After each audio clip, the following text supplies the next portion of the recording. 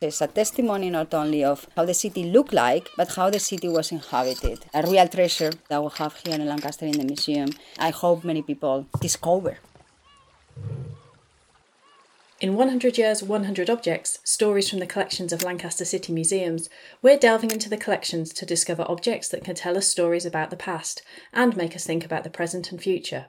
I'm Rachel Roberts, Collections Registrar at Lancaster City Museums.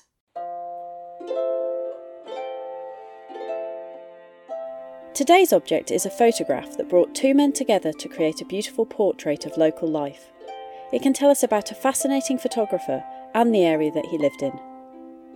Today's object is Sam Thompson's photograph of William Townley.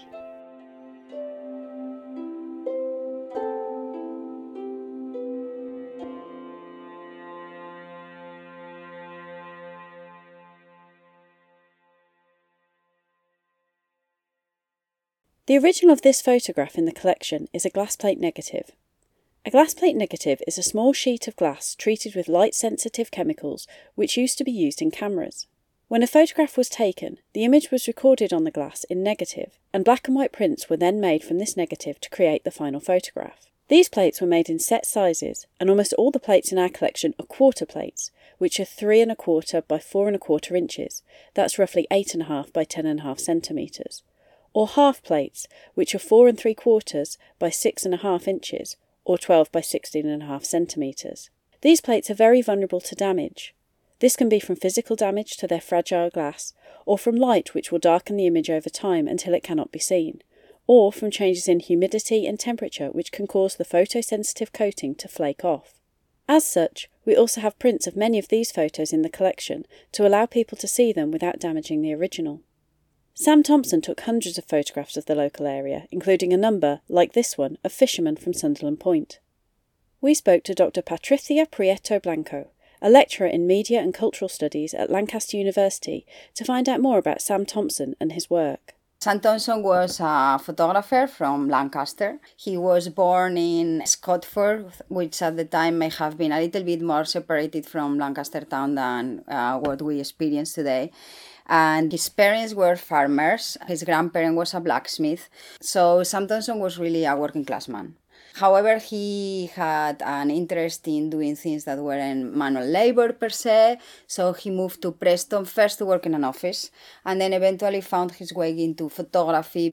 At some point, he enters to work for the Rembrandt Intaglio printing company as an etcher, and that takes him back to Lancaster. From this point onwards, he becomes like a very familiar face for his contemporaries. We can find a lot of accounts describing him going around with his bike, his tripod, just taking photographs of this and that, of really everyday life in Lancaster. Sam Thompson was known not only in Lancaster, but he won several awards, and his photographs appeared in national and international exhibitions, such as in the United States and Canada. And some of his photographs are part of the collection of the Royal Photographic Society. And as an avid photographer, he continued being around with his tripod, taking photographs of Lancastrian people up until he died in 1945, so he was 74 years old. We asked Patricia if the photograph we are looking at today of a working man in a rural environment was typical of Sam's work. He did have a soft spot for farmers, fishermen. I think that's because, his parents were farmers. And he also was a man who did like to go hiking. So he took a lot of landscape as well. He was friends with people who did rock climbing at the time, which I cannot imagine him rock climbing with a big tripod and a big camera. But probably from the photos I've seen, he probably did it. Very dangerous. I wouldn't do it. I would do it today, but not with the technology back then. But Sam also photographed working men and women in the city. So we are talking here about gardeners, cleaner, maids, blacksmiths, like his own grandfather. And there's a particular body of work that connects Sam Thompson with the more urban side of Lancaster. So in 1927, he took a survey of alleys and streets of Lancaster. There were a lot of streets and alleys that needed to be torn down because the city was trying to get sanitation. So then Sam took upon himself to bear witness of how Lancaster was so that it could be remembered. we need to understand that the whole urban geography of the town was about to change drastically. Maybe some of the small lanes that we have today kind of remind of what it was, but you have to imagine that the whole town used to look like that. It was a little bit of a maze, and after that we moved into more like planned, bigger streets.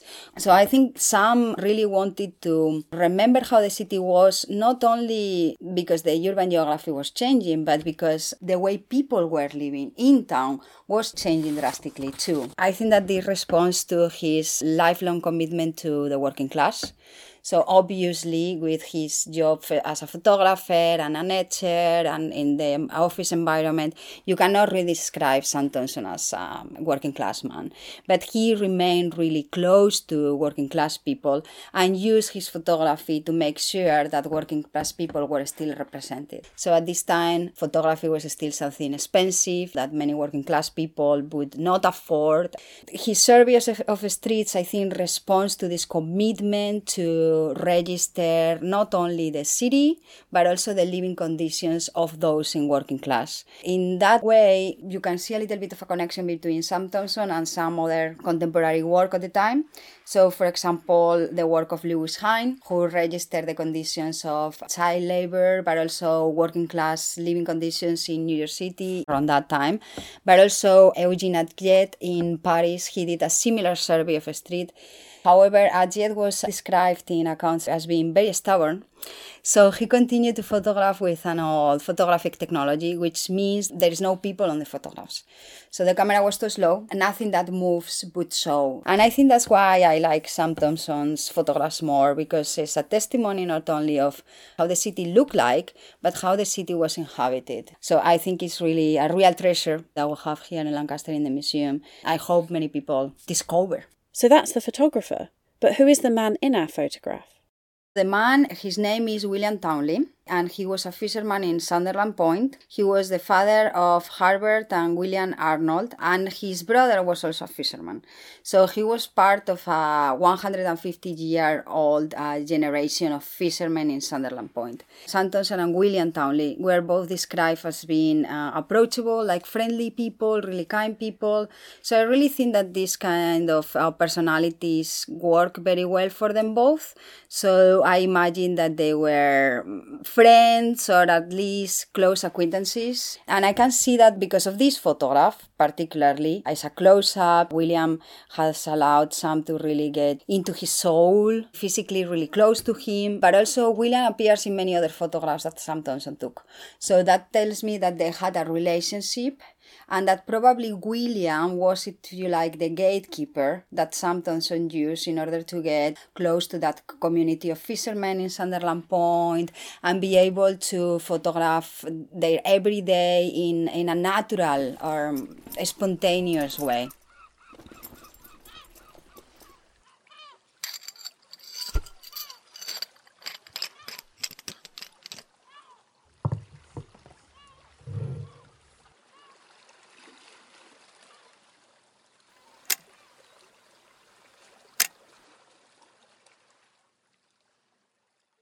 In the 1920s, the photographer's studio was becoming a fairly familiar sight in many towns and cities. Trade directories around this time list between 6 and 8 photographer studios in Lancaster, depending on the year, although Sam Thompson's name does not appear in the lists. So did Sam have a studio, and did he produce the more formal portraits against a painted background that most studios were offering? I cannot say 100% that he didn't have a studio. He may have had. However, 95% of the photos that I have seen taken by Sam were not taken on a studio. Were taken on location or outdoors. So indoors or outdoors, but always on location. Now, there are some close-ups, like very close-up portraits, where I cannot be 100% sure. And that is because of the depth of field that he used, so the background is just completely black. So it may have been a studio. Probably not, but it may have been a studio. The question about the formal portraits really depends on how you define a formal portrait. Yes, so on the one hand, at this time, formal portraits were commonly taken in studios. They dressed the best. They had the Sunday dress on. They went to studio. Then there was like a fake background, natural light at this point. most of the time, and they would strike a pose, be very still, and that was the formal portrait. But I think a lot of what Sam does, well, first of all, I think is much better because he really establishes a connection with his subjects. And I think that's very, very important. It allows him to go beyond that pose. It allows him to really explore who those people are. And that's a feature that is not so common in early photography. I will start finding photographers who really give their subjects a chance to explore their personality later on. At this point, it's something very rare. And I think it takes maybe the type of personality I imagine Sam having, being someone friendly, someone who could chat to an office worker, but also to a gardener, and maybe also to somebody in position of authority. Like he has a portrait of the Lancaster mayor. There is a very informal portrait. He's almost half smiling, which is something also very, very strange at the time. At that time, the formal portraits is about being serious, looking authoritative, powered in a sense. And he really went behind all of those masks.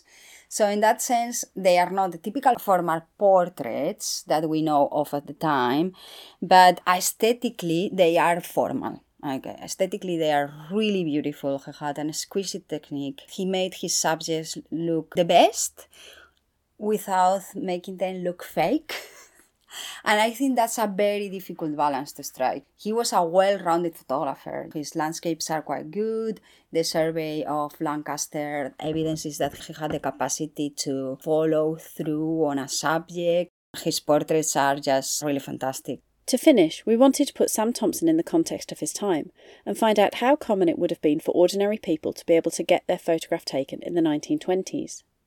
Fairly common, but not too common. If you were lower working class, definitively not common.